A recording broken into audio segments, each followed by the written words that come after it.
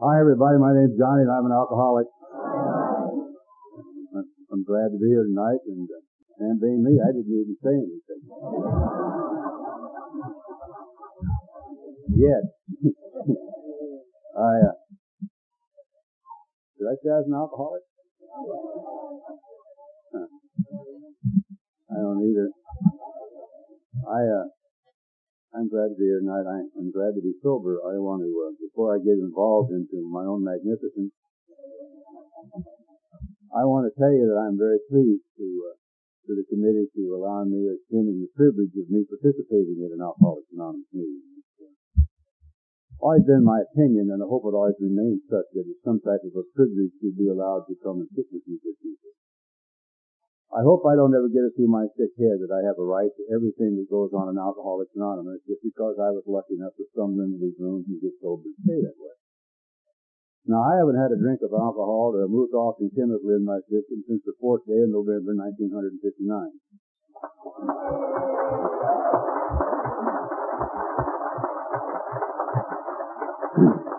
I haven't had any near beer Prozac either. That usually turns off half the room. Near beer. I get a kick out of people talking about drinking near beer. It's like a dope fiend trying to get loaded, sticking a straight pin in his arm. Guy told me one time, he said, you know, it takes 69 near beers to get drunk. I told him he never had to come to another meeting yet. I mean, if he was that patient, he don't belong with us, I'll tell you that. Maybe they could use him in Al-Anon, one of them lunches or something. You know? I mean, there has to be something like that. I don't really understand. But I am glad to be here tonight. I'm extremely pleased to be here fully clothed and in my right mind. And in this part of the world, in this time of the year, you better be fully clothed, I'll tell you that. I tell you that because a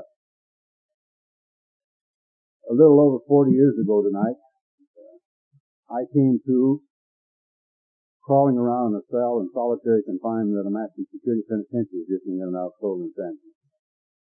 Now, because of a loving God has expressed himself through our program called Alcoholics Anonymous, it's no longer necessary for me to crawl around on my hands and knees like an animal. Now, I don't get nothing else out of this deal at all. I guess I gotta live with that for a long time, makes me feel good. I'd like to be able to stand here tonight and tell you that that's where alcohol and drugs took me to. God, I'd love to be able to say that. See, that's where I took me to. The only thing that alcohol ever did in my life, it kept me alive long enough to stumble into a meeting of Alcoholics Anonymous. I'm as sure as I'm standing here, if I hadn't taken a drink of alcohol, I'd have probably blown my brains out before I was 9 years old. See, I've always been some type of a misfit. I never seemed to belong wherever I was. I always seemed like I was on the outside looking on the inside. It never seemed to be enough of anything that ever seemed to satisfy me. I didn't like where I was, who I was, around who I was, or anything about it. There was always this restlessness and irritability and this discontentment way down deep in my soul. I didn't understand then, as I've come to understand today, that those are the symptoms of the most deadly disease that's ever been known to mankind. My sponsor tells me, and I have no reason to doubt his word, that there's written history that stretches back almost 7,000 years for this illness that I have. I didn't know that. Everybody in my family drank whiskey, so there was no big deal about that. I mean, they were all Irish people. They didn't have any type of religion to hold their guilt down, so they just went crazy. They drank whiskey and went to penitentiaries. They drank whiskey and worked in them whorehouses on the other side of the track. My mother drank whiskey and beat up my dad. My dad drank whiskey and beat up my mother. They both got drunk and beat me up. I saw what whiskey did to people a long time ago. I said, I'm not going to drink. I'm not going to be like that. I'm going to step out into the world, have something, do something, and be something. I didn't know what was wrong with me. There's a lot of theories today about all this genetic stuff. I really don't have any idea about it at all. I don't know whether I was born alcoholic or not. It seemed like to me that I was born needing an answer. That's what I seemed to understand. And the problem with that is I didn't know what was wrong with me. It's hard to find an answer to a problem if you don't know what the problem is. And I don't know what it is. I know there's something missing, so I know I've got to find a way out of this deal. I know that because I don't want what I see here, and I don't know where I'm going to go to look for it. I looked up one day, saw my grandmother. Now, my grandmother lived till she was 90 years old. She never took a drink of alcohol or smoked a cigarette in her life. My grandmother wouldn't think it's a big deal. I've been sober 39 years. Big deal, she'd say. I ain't had a drink for 90. And to her, it was something. I look at her and say, yeah, you could have had a couple, Granny, from time to time. It might have made you feel it. See, I don't understand people who don't drink. I really don't. Of course, they don't understand me either, so that we break even on that deal, I'll tell you that. But my grandmother, every Sunday morning of her life that I can remember at the time, would get up in this insane place that she lived in with this family of ours, and she'd step over these bodies and put on the best things she had and took off and went somewhere. And while she was gone for a couple hours, when she got back, something miraculously happened to her. She was a little lighter in her step, a little easier in her being, and kind of danced around the bodies and cleaned them up and cooked for them and sang songs to Jesus. And I took a look at that, and I filed that in my keen alcoholic mind.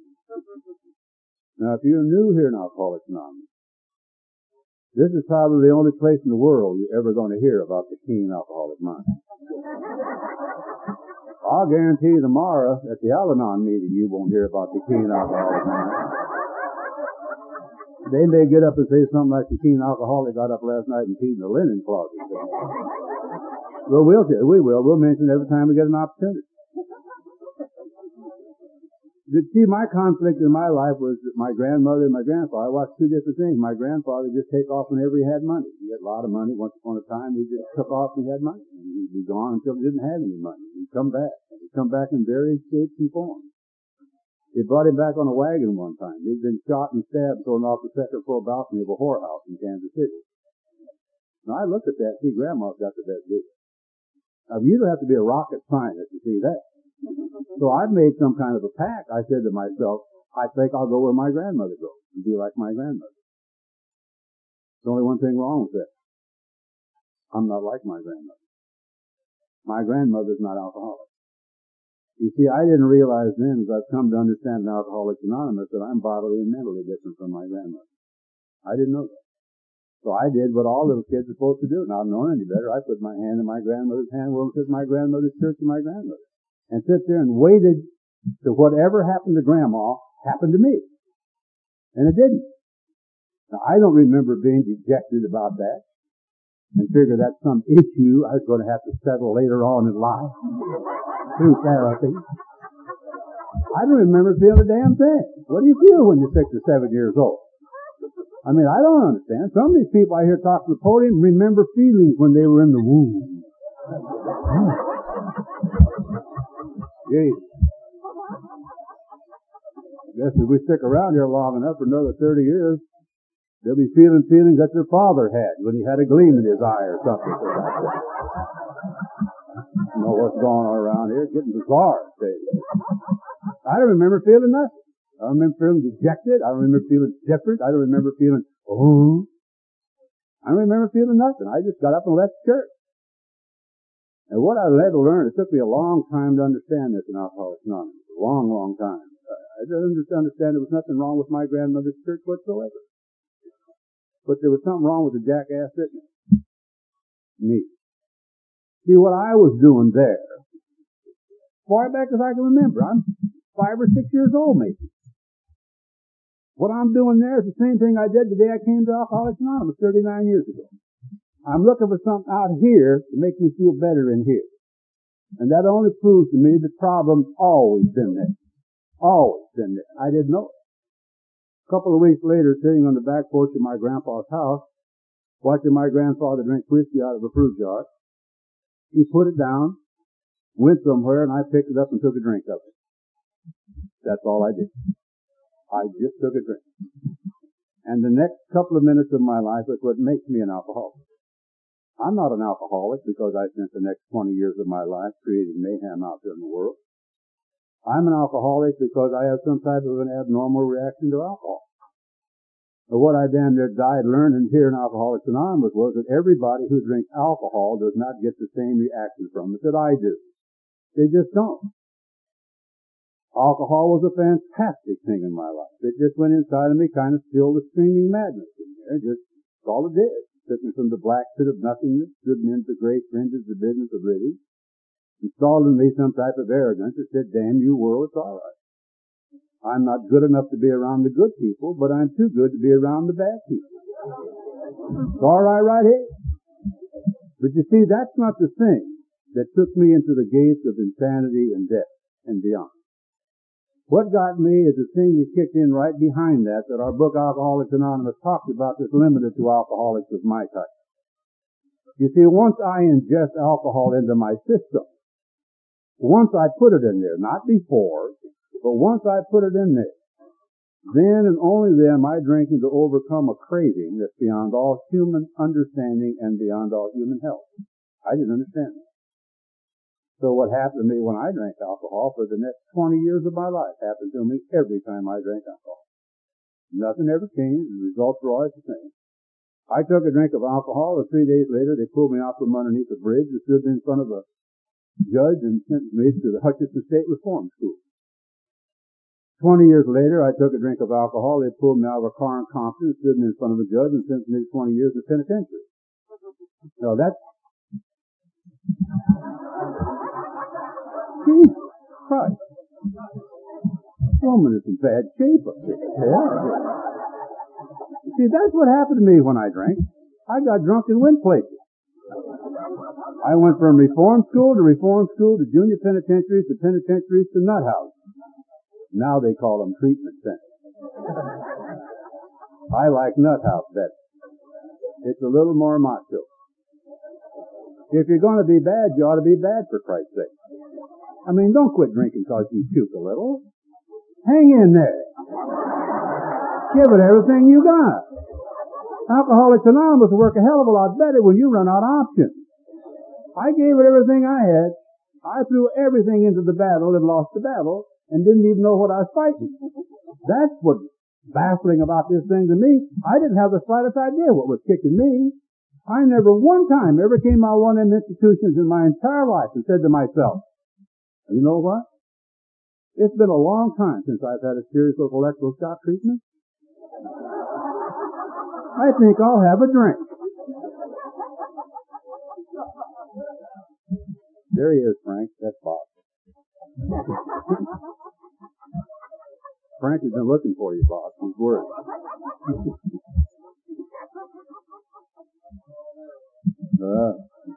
Boy, we're going to find that out pretty soon, I'll tell you that.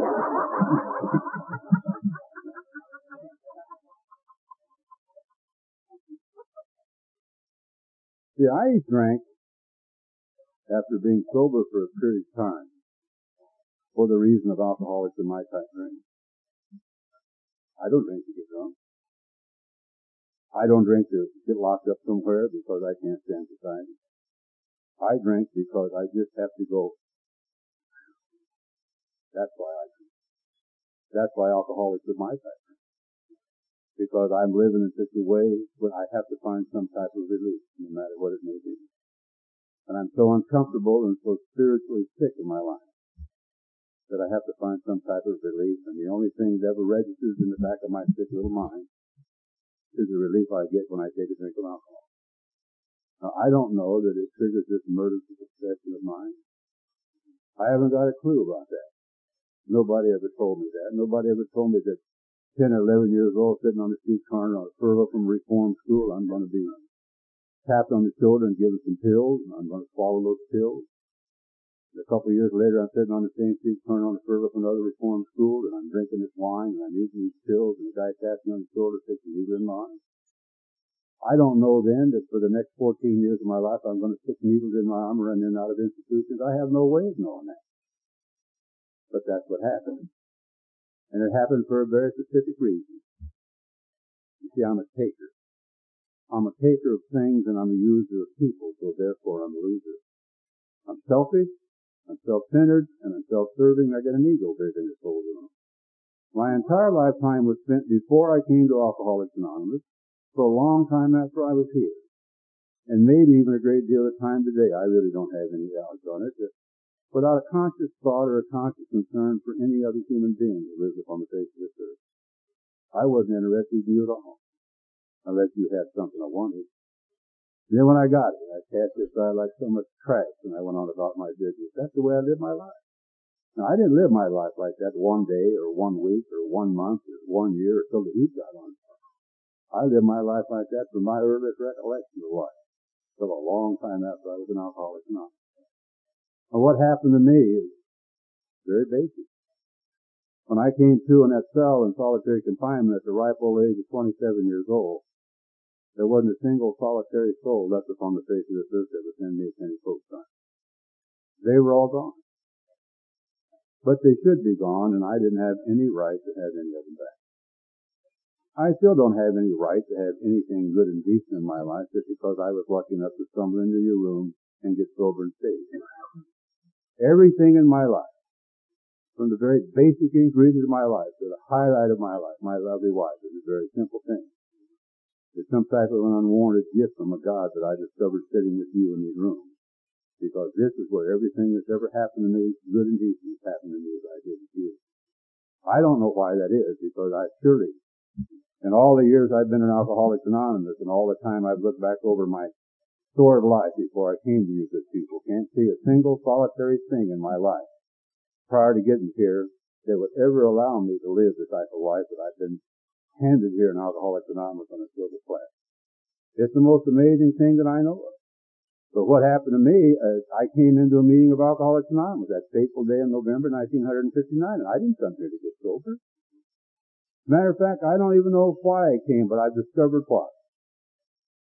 Over a period of years, I thought for a long, long time, I came to my first meeting of Alcoholics Anonymous because the institution I was in let women come in there. I came to my first meeting of Alcoholics Anonymous, this is true, a long, long time ago to smell perfume. And I've been honking and sniffing around here ever since. But because of my involvement in Alcoholics Anonymous and the willingness to do what I've been asked to do around here, not only taking my own inventory, but listening to many other ones, I discovered a very simple fact. And I'd like to share it with you. My last time out in the bushes, I killed me.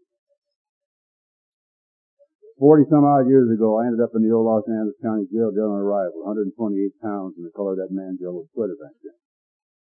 I'd had 2 years doing to me exactly what I wanted to do to me anytime I wanted to do to me, as much as I wanted to do, and there was no holds barred. So I just went hideously through it.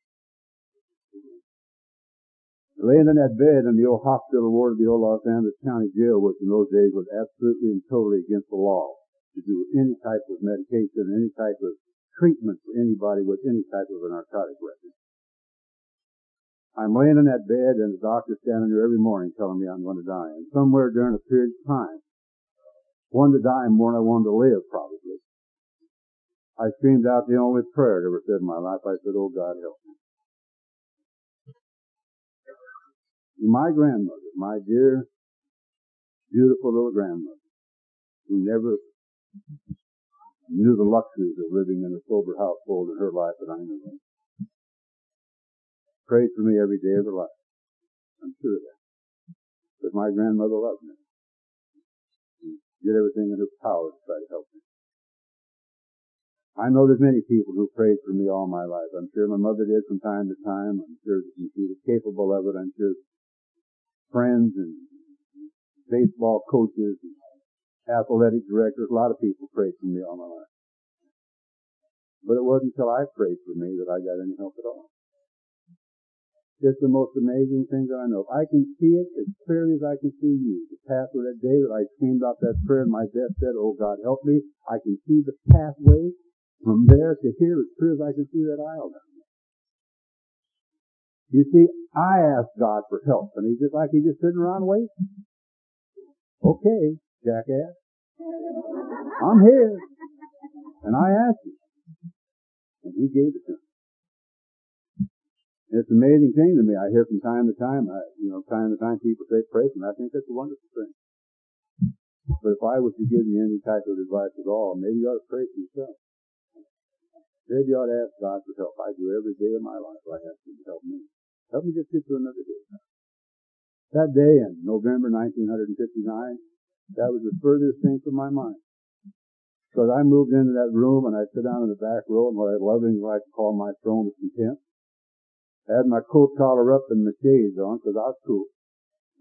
If I'd have been any cooler when I got here, I'd have probably froze to death, for God's sake. I don't know what I'm in. I haven't got a clue what I'm in. I'm looking up on the backboard. I'm seeing two big A's. I think I'm in some type of an anti-aircraft brigade. I don't know what Alcoholics Anonymous is. I haven't got a clue. I said to this clown sitting next to me, just what is this anyhow? He said, it's Alcoholics Anonymous. Real. Sarcastic. Well, I sunk down in my seat. Anybody see the big gangster hang out with them winos? Then Gangsters Anonymous or Over Hip Anonymous. Dope Fiends Anonymous. I mean, you can get into that dope fiend business. Let me tell you, it makes the hair on the back of my neck stand up when I think about it. Makes addicts seem kind of candy ass, don't it? Remember what I told you, if you're going to be bad, be bad. Get it on. We'll be here. We just wait, sit around, wait. When they're all through with you, here we are. I don't know what I'm doing that meeting. I'll tell you, I kept tricking myself. I said, well, I'll wait for these women to get up and tell their racist stories. Now, you gotta remember that when I came to Alcoholics Anonymous, there weren't very many young, pretty girls hanging around here. If they were, they weren't sitting at that penitentiary where I was at, I'll tell you that. These old gals got to talk. One of them said she'd drank for a long time. You look at her and know she's been somewhere for a long time. I mean, you have to be a rocket scientist to know that. She said, I used to drink. I said, I'll bet you did. Bad stuff. I knew everything when I came to Alcoholics Anonymous. I'm a walking encyclopedia of useless information. I know so damn much about what ain't true, I don't know what is true. And there I am, for all intents and purposes, a dead man. Sitting in a room, staring at an answer that I have sold my soul for, but I didn't recognize the answer because I didn't know what the problem was. The only thing. I'm attracted to these people. I don't know why then. I've come to understand now. I'm attracted to these people because these people are alcoholics. I didn't know that then. I've come to understand that alcoholics are attracted to alcoholics. That's why Alcoholics Anonymous works. I mean, I don't want to drop anything heavy on you here in Cincinnati. I mean, some people seem to forget that. We've tried to raise the bottom so high in Alcoholics Anonymous, we're trying to sober up people who don't even drink, for Christ's sake.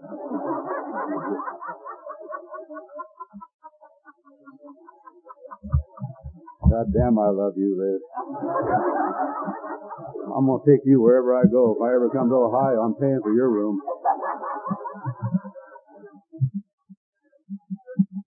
The reason I don't understand these people probably more than any other reason is, you see, these people are givers. They're driving up these institutions 185 miles up those old back roads on Sunday morning. They're giving up the time. They're buying their own gas. Buying their own food. They're doing all these things on their own hook. They're giving up their family all day long to come up and spend 2 hours with a room full of people who didn't want to listen to them. People like me who sit in the back row and made fun of them. I'll tell you how sick that is. Here I am sitting in the penitentiary. I don't know when I'm going home, and I'm making fun of people who are leaving in an hour. But I'm hip. If I'd had a hat, I'd have had it on backwards.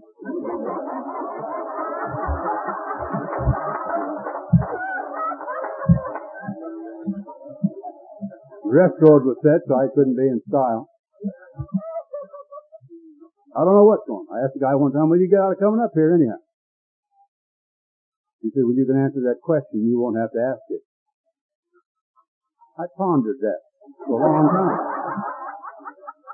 I'm dreaming back to my hours on the therapist's couch. My many hours with the psychiatrist. And the sociologist. Trying to figure out the deep meaning of that statement. What he said is the reason Alcoholics Anonymous is so hard for some of us to grasp. Just too damn simple. You see, when I can understand why people would give of their time, just for the hell of giving it, I don't have to ask questions. Because I've done the thing that's guaranteed to keep me here. I'm going to tell you about a fact that I've discovered sitting in meetings of Alcoholics Anonymous for an average between 5 and 6 times a week for all these years. I've discovered a very truism here. This is not an opinion. This is a truism. You get all the opinions you want at the discussion meeting. Valid or not, you get them. My old sponsor, Norm Malthus, before he died, used to talk a great deal about crossing over some invisible line from controlled to uncontrolled drinking. I don't have any qualms with that whatsoever. I believe I was born on the other side of it, but that ain't got nothing to do with it. There's an invisible line in Alcoholics Anonymous, too. And if you're an alcoholic of my type, and you don't cross over that invisible line, you're going to die drunk. Or, like one of the kids in our group did last week, blew a brains out. And that's a line where you got to cross over from being a taker to being a giver. And you got to give a little just for the hell of giving it, not to expect nothing in return. That's the line here. And if you're an alcoholic of my type and you don't cross over that line, you're going to die drunk or blow your brains out. You ain't got any more choice about that. You do about flying around this room, because I don't. And the reason I know that to be true is what this book says. This book is the authority here. This book says that selfishness and self-centeredness seems to be the root of all of my problems. And I should be rid of it or it will kill me. And my great discovery in Alcoholics Anonymous is this, that when I'm given to you, I'm not thinking about me. And the selfishness and the self-centeredness seem to run out of my sleeve when I stick my arm out and try to help somebody else. I didn't know that day sitting in there.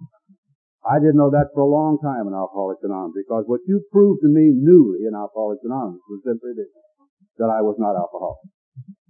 You proved to me that more than anything else as I sit in your early meetings, because you would get up at podiums like this and say things. I used to drink. Now I don't drink anymore, and everything is just wonderful. Back there where I'm sitting, as sober as you are, I'm saying to myself, I can't be alcoholic then. I'm as physically sober as you are, Buster, and I'm crazy. I wish I was alcoholic, I could say. If I could just be alcoholic, then all I'd have to do is not drink, and then I'd be okay. But there's something far more wrong with me than that. I didn't know what it was. I didn't have a name for it. I didn't have anything. I didn't know. One day I got up in this institution many years ago. I know today, as I look back on it now, because hindsight's always 1,000%, that it's the day I've lived my entire lifetime for. I had no way of knowing that when I woke up that morning. I had no way of knowing as I went through my routine of the day, drinking my coffee, having my breakfast, or doing whatever I was doing, that I was going to go sit in a room and somebody was going to open up the gates of hell and let me out of there. I didn't know that because I didn't know I was in hell.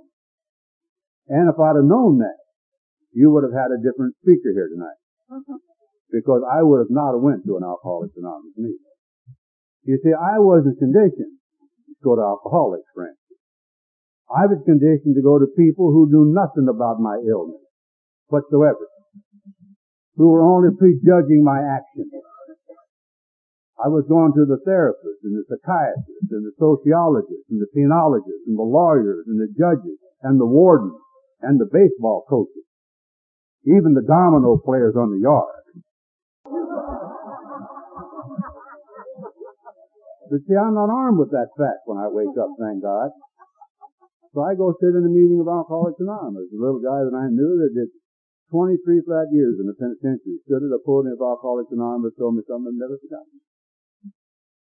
Makes more sense to me tonight than anything that I know. It'll make more sense to me tomorrow than anything I'll ever dare learn. He looked down where I was sitting and he said very simply, you don't have to live like this no more if you don't want to. So you don't have to do it like this no more. Nobody had ever told me that.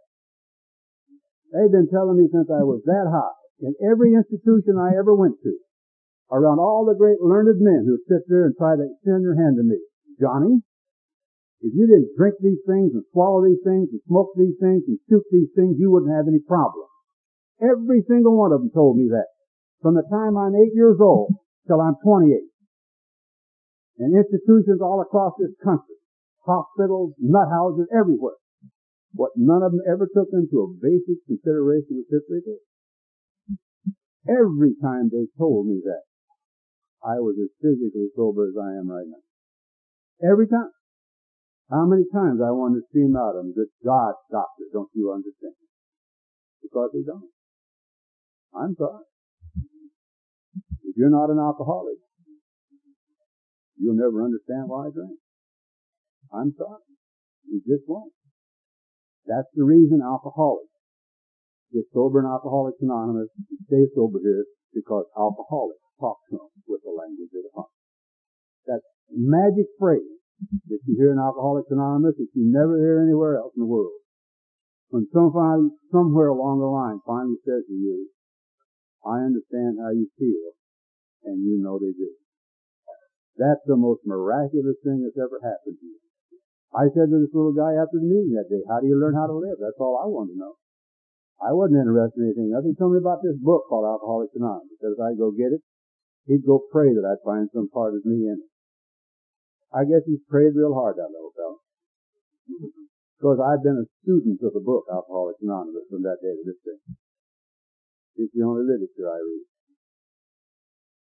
And all I've ever found in that book is me.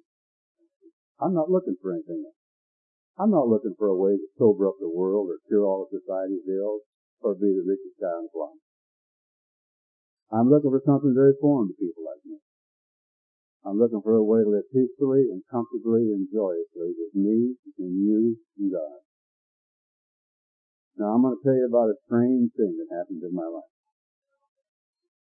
The closer I hear to the principles that are written in this book here, this book, and the more willing I become to share that knowledge in this fellowship, the more peaceful and the more comfortable and the more joyous I live with me, the loving God in me. The most miraculous thing in all. And why it's so hard for me, was armed with that knowledge, to maintain that type of an attitude is beyond me. My sponsor called it humanism. He says, you're just a human, Johnny. That's all you are, a human being. I want to be perfect. I want to be in bliss all the time. He told me, go see the therapist. He'll prescribe something for you. That way you won't ever worry about a thing. You know, the greatest thing, the event that ever happened to me in my life is not getting sober. I'm sorry. I almost sound like heresy in an AA meeting. But it's not. I was sober when I got here. I was as physically sober that day in November as I am right now when I came here. I don't know when it was I had my last drink. I really don't. My children being born and my grandchildren being born and the good life I live today, Alcoholics Anonymous is not the greatest thing that ever happened to me in my life. I know that sounds like heresy to a lot of people, but it's true. The greatest thing, event that ever happened to me in my life happened to me sitting in a room with a man doing what this program of recovery says is the fifth step. I heard myself say to that man that I was an alcoholic. And from way down deep inside of me there came a freedom that I share with me this very instant. As I stand here before you tonight, it's something I've known for almost 39 years of my life. I know exactly what's wrong with me. Exactly. I'm an alcoholic and I suffer from a disease called alcoholism. I am not an alcoholic and anything. When I was an alcoholic and something or other, I couldn't have your program. You see, I separated me from you. I'm a little better than you. I'm a little worse than you. I'm a little slicker than you. I'm a little hipper than you. I'm not like you. You see, when I became just like you, alcoholic, when I admitted to my innermost self that I had this thing, it became absolutely and totally necessary for me to practice the only program of recovery for alcoholics of my type in 7,000 years of recorded history. This is the only thing that's ever worked for people like me. That kind of takes all the choice in the matter out of it for me. I just do these things.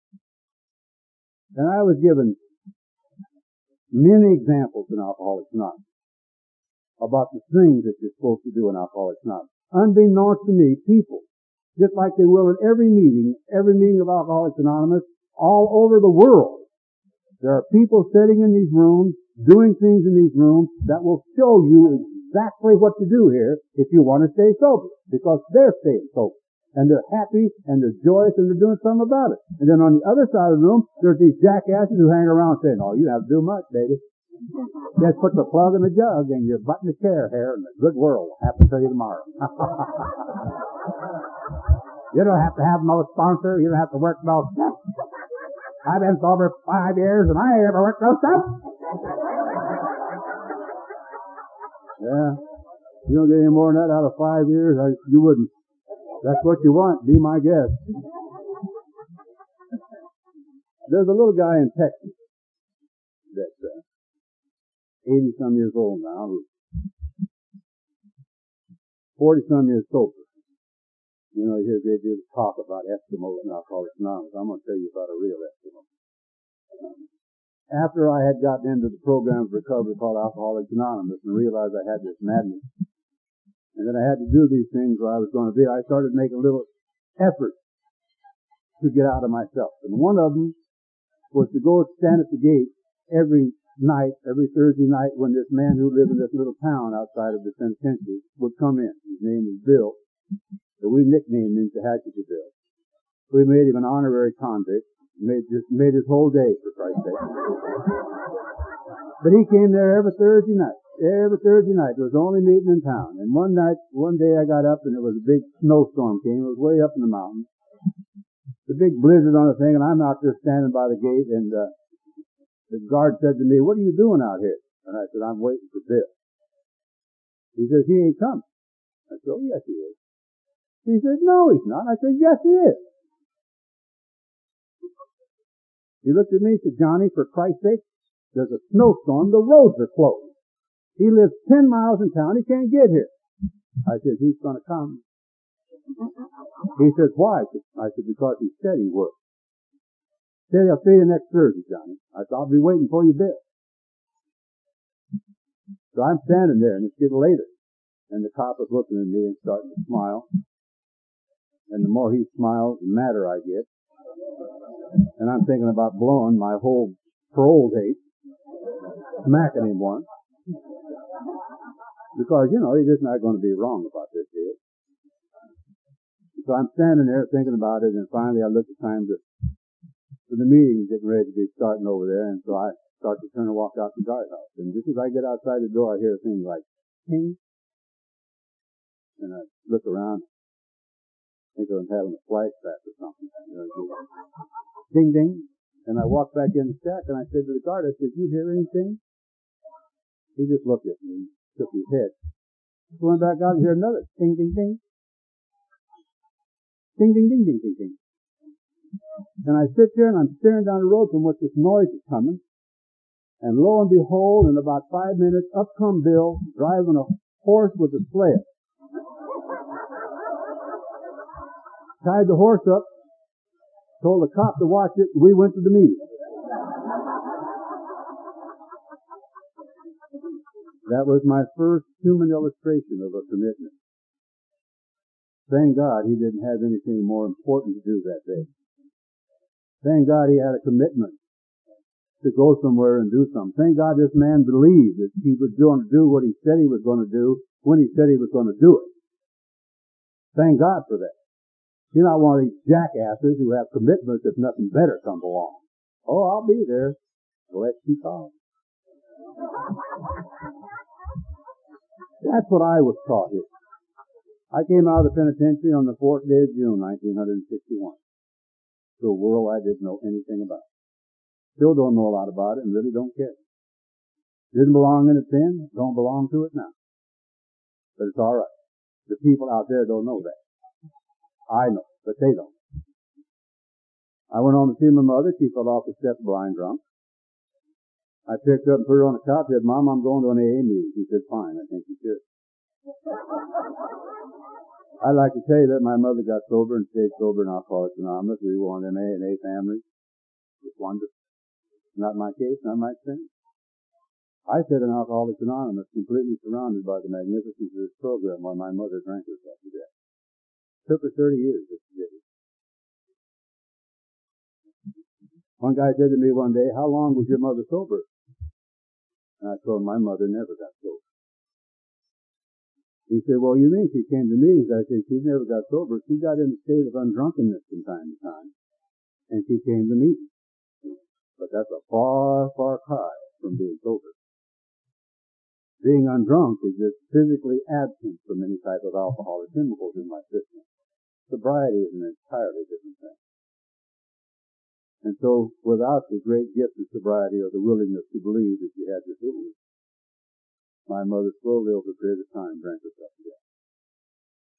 I was the last thing in this world my mother ever saw. I sat by her bedside that Saturday morning and watched her die. And we'd been through hell for the last 2 months. Diabetes is a terrible thing, coupled with alcoholism, and it did my mother. A moment before my mother died, if you'd have said to her, aren't you proud of your son? Man, oh man, he came out in gangs, out in streets, out in penitentiaries, out in ghettos. He joined that Alcoholics Anonymous thing, found out he's alcoholic, man, now he lives a normal, decent life. Aren't you proud of your son?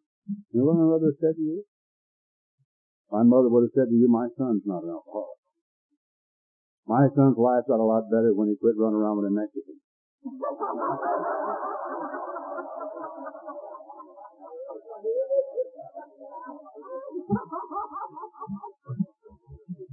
Now, if you were to sit in some of your real discussion meetings, you'd probably hear one of these psychobabble jackasses say things like, I guess your mama was in a state of denial.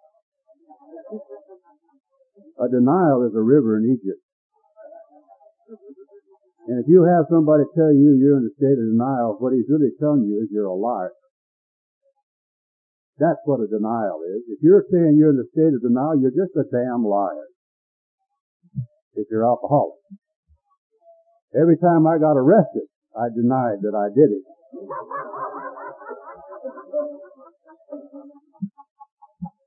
See this book? Same one we got in California. It's a little smaller in California because we read better.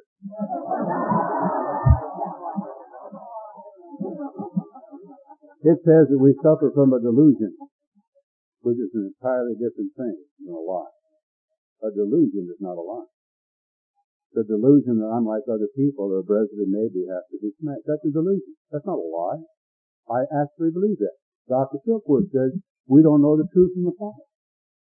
And we think our alcoholic life is the only known one. That's a delusion. That's not a denial. A denial is just a flat lie. That's all. Oh, I don't have that. I didn't do that. I love my mother. And I'd have given anything in the world if my mother could have got sober and Alcoholics Anonymous. Anything. But what I learned from my mother is the greatest lesson that I ever learned here. I learned I don't have the power to get anybody sober. Nor do I have the power to get anybody drunk. I don't even have any power to keep me sober. Where would I get any power? I don't have any more power today than I did 39 years ago when I came to you. Where would I get the power? Books don't say anything about me being accumulated with power. I know that some of these people who rise to the heights become so spiritual there's no earthly use to anybody, for Christ's sake.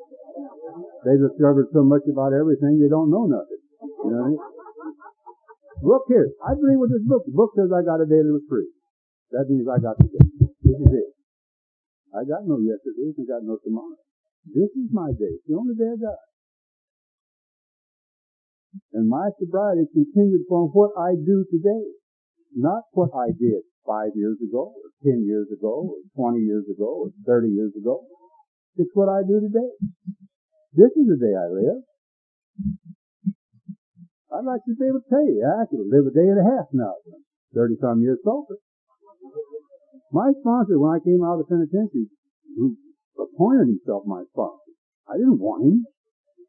I mean, when you run your own life, you don't need nobody helping you. I mean, when you know it all, forget it. You shouldn't do anything you want. You know it all. And that's where I was. I came out of the penitentiary. I'd been in Alcoholics Anonymous for 19 months. I'd read this book. In some of these places, that would make you a guru, baby. Oh, 19 months. He said to me, hot shot? I said, yeah. No, I like hot. Better jackass.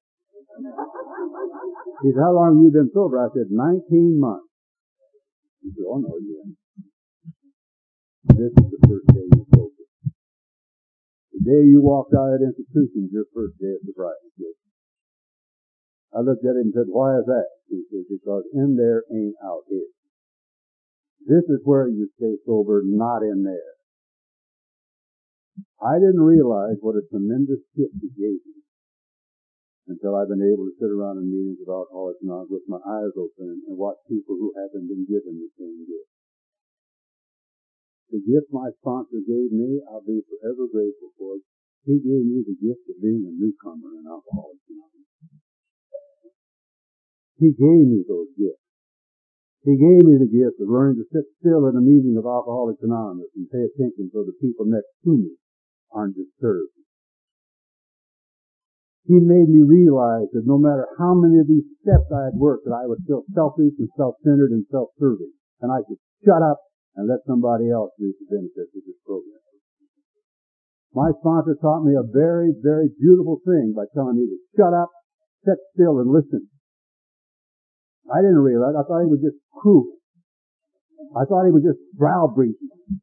But what my sponsor's doing for me then, and I hope you have a sponsor that loves you that much. My sponsor was introducing me to a God of my very own. I didn't understand that. I understand it today more than anything that I know. Guy sat right there in that seat and got what I come to Alcoholics Anonymous for. I'll sit out there the rest of this weekend and get what I come to Alcoholics Anonymous for. Because I'm sitting right there in that chair and I'm listening to him read this magnificent steps program of recovery. The magnificent traditions of Alcoholics Anonymous that keep us together here. And while I'm listening to Liz and listening to these people read these things, I ain't thinking about me. I'm listening to what's being read. It's music to my soul. But while I'm doing that, and ain't thinking about me, I'm about as close to my God as I'm ever going to get. So, ain't never going to be no closer to God than that. No matter what I do, no matter how many times I get down and kiss the carpet, no matter how many prayers I say, no matter how spiritual I think I've become, I ain't never going to be any more closer to God than when I can sit in a meeting of Alcoholics Anonymous and pay attention to whatever goes around there and be more concerned with what goes on than I am with myself. In my later years of sobriety, I run around with an old man by the name of Chuck Chamberlain. He was more father to me than anybody I've ever known. I love that old man. He told me one time that nature abhors the vacuum. But he said God abhors the vacuum even more under heaven and earth. He said to me, if I were to empty myself of self, I would be automatically full of God. And isn't that amazing? Isn't that absolutely amazing? I looked everywhere in the world before I got here. I drank, I smoked weed, I ate pills, I got heroin, I hurt people, I got hurt. I've been shot, stabbed, electrocuted. I've been high pressure fire hose. I come to in straitjackets. And it wasn't until I sat still and started paying attention to you and became more concerned about your well-being than it was my own that I ever discovered this God of my very own. I live a very happy life today. I'm a very happy, contented man. I live most of my life in absolute and total peace with me, my God, and the people about me. And I tell you what, I found what I've been looking for. I was found what I was born looking for. I found a way to live peacefully and comfortably and joyously with my own self on a day-to-day basis, one day at a time. I've got a purpose and direction for living. I have a place where I can go and stick out my hand and be welcome people. I can pass on my experience, strength, and hope and try to help somebody else do something that I'm totally incapable of doing myself. I'm actually able to help people find here what I found here. Not by what I say, Not by what I got, but they watch what I do. And it's the most miraculous thing I know. I'll tell you a little story. There's a group of kids came to our meeting not very long ago. They were from another program. They come in with all kinds of purple hair and wearing their hats on backwards. And they had earrings and nose rings and eye rings and tail rings and rings you don't want to talk about. And I watched a couple of these guys, and a couple of our better members who kind of got better than most of the rest of them, kind of shied away from them because they look a little strange. By God, they do look strange. I'll tell you that. So one day I'm talking at this meeting, a chili cook-off for the institutional committee, and after I got through, this kid tapped me on the shoulder, and he said, "Johnny," and I said, "What?" He said, "I heard you talk. I want you to be my sponsor." I looked at him, looked him up and down. I said, "Well, I'm going to tell you something, kid. In Alcoholics Anonymous, we do a little bit different than you do over there." I said, "We don't just go to dances and look for girls. In this program, we try to work a program of recovery and try to help other people." He looked at me like I'd slapped him. He said, "Okay, let's do it." This kid has been 9 years without any type of medication or alcohol in the system. And he didn't look any better 9 years later than he did he got there. Probably had a few more tattoos, but what the hell. So him and I got into this program of recovery. The first 9 steps of this program of recovery. He started into his amends. One day I'm at a meeting. I just tapped on the shoulder, turned around to his friend standing there, and he said, "Hey." I said, "What do you want?" He said, "What did you do to my friend?" And I said, "Why? I just put him into this program." "Why?" He said, "I ain't never seen him so happy. Why don't you do it to me?" There's 7 of us. And they can't understand it when the old man jumps up on the table and starts killing big sticks at the domino table at our party. Where'd you learn that? So don't ever get over the idea that somewhere somebody's watching you. My sponsor told me how I was supposed to act in meetings of Alcoholics Anonymous. He wouldn't let me wear the uniform of the hipster. I tried to go to a meeting one night in tank tops and shorts. He left me standing on the street corner. Told me I couldn't go there. Told me I had to at least look better than a newcomer. Challenges they throw at you, these sponsors. It's amazing to me. One of the reasons that I always wear a coat and a tie when I speak at a meeting of Alcoholics Anonymous, because it's become my idea that I should dress up to your level. I should have to come up to your level. I shouldn't come home from the office at night and have to figure some shit. I should have to come down on your level. I should have to raise myself up, because you people, most of you, are a far better person than I'll ever be in my life. There's not much separating me from that old thing. I tell my friend Bob last night. The tiger may be in the cage, but the door's unlocked. And every once in a while I stick my head out there to see how the air is going. Scary. But I can tell you this. I have everything in the world that a man could possibly ever live for. I discovered the love of my life. I've made her my wife. Now when I come into her home state, I'm known as Karen's husband. I used to be something before we got married. And we live a good life, but I got that because I came to Alcoholics Anonymous, and because at that particular moment in my life, I was completely and totally current with everything in my life. And if you're new or old or used or in between tonight, if I could utter one thing to you, I hope you don't have any unfinished business out there. I hope you don't ever have to pass away with any unfinished business. I was talking to one of our members today about that. When my mother died, there was nothing between my mother and I. We were current. I loved her, she loved me, and there was no if-onlys in it. Everything in my life today is current. I don't know how better to tell you. and I'm a peaceful, happy, joyous man who's in love with life and its program. And when I came to Alcoholics Anonymous, I heard things I didn't quite understand. I hear them today, I still don't understand. I heard people say, I had to learn to love me before I could love you. I had to learn to forgive me before I could forgive you. You know, there's times I don't even like me. How in the world could I ever love me? Sometimes I don't like me. But I tell you, I've never not loved you. I've loved you from the first moment I said in meetings with you, didn't even know it, to this very moment. You're my heart, you're my soul, you're my spirit, and you're my reason for being. Every living thing I have in my life, I owe to this program called Alcoholics Anonymous. And my lovely wife is my sanity. Everything I will ever hope to have in this program of Alcoholics Anonymous, I owe to you. And please believe this, dear friends. It is a long, long walk from a cell in solitary confinement at a maximum security penitentiary to where I stand right now. But for the grace of God, AA, and good folks like you, I could have missed it all. Thank you. God bless you.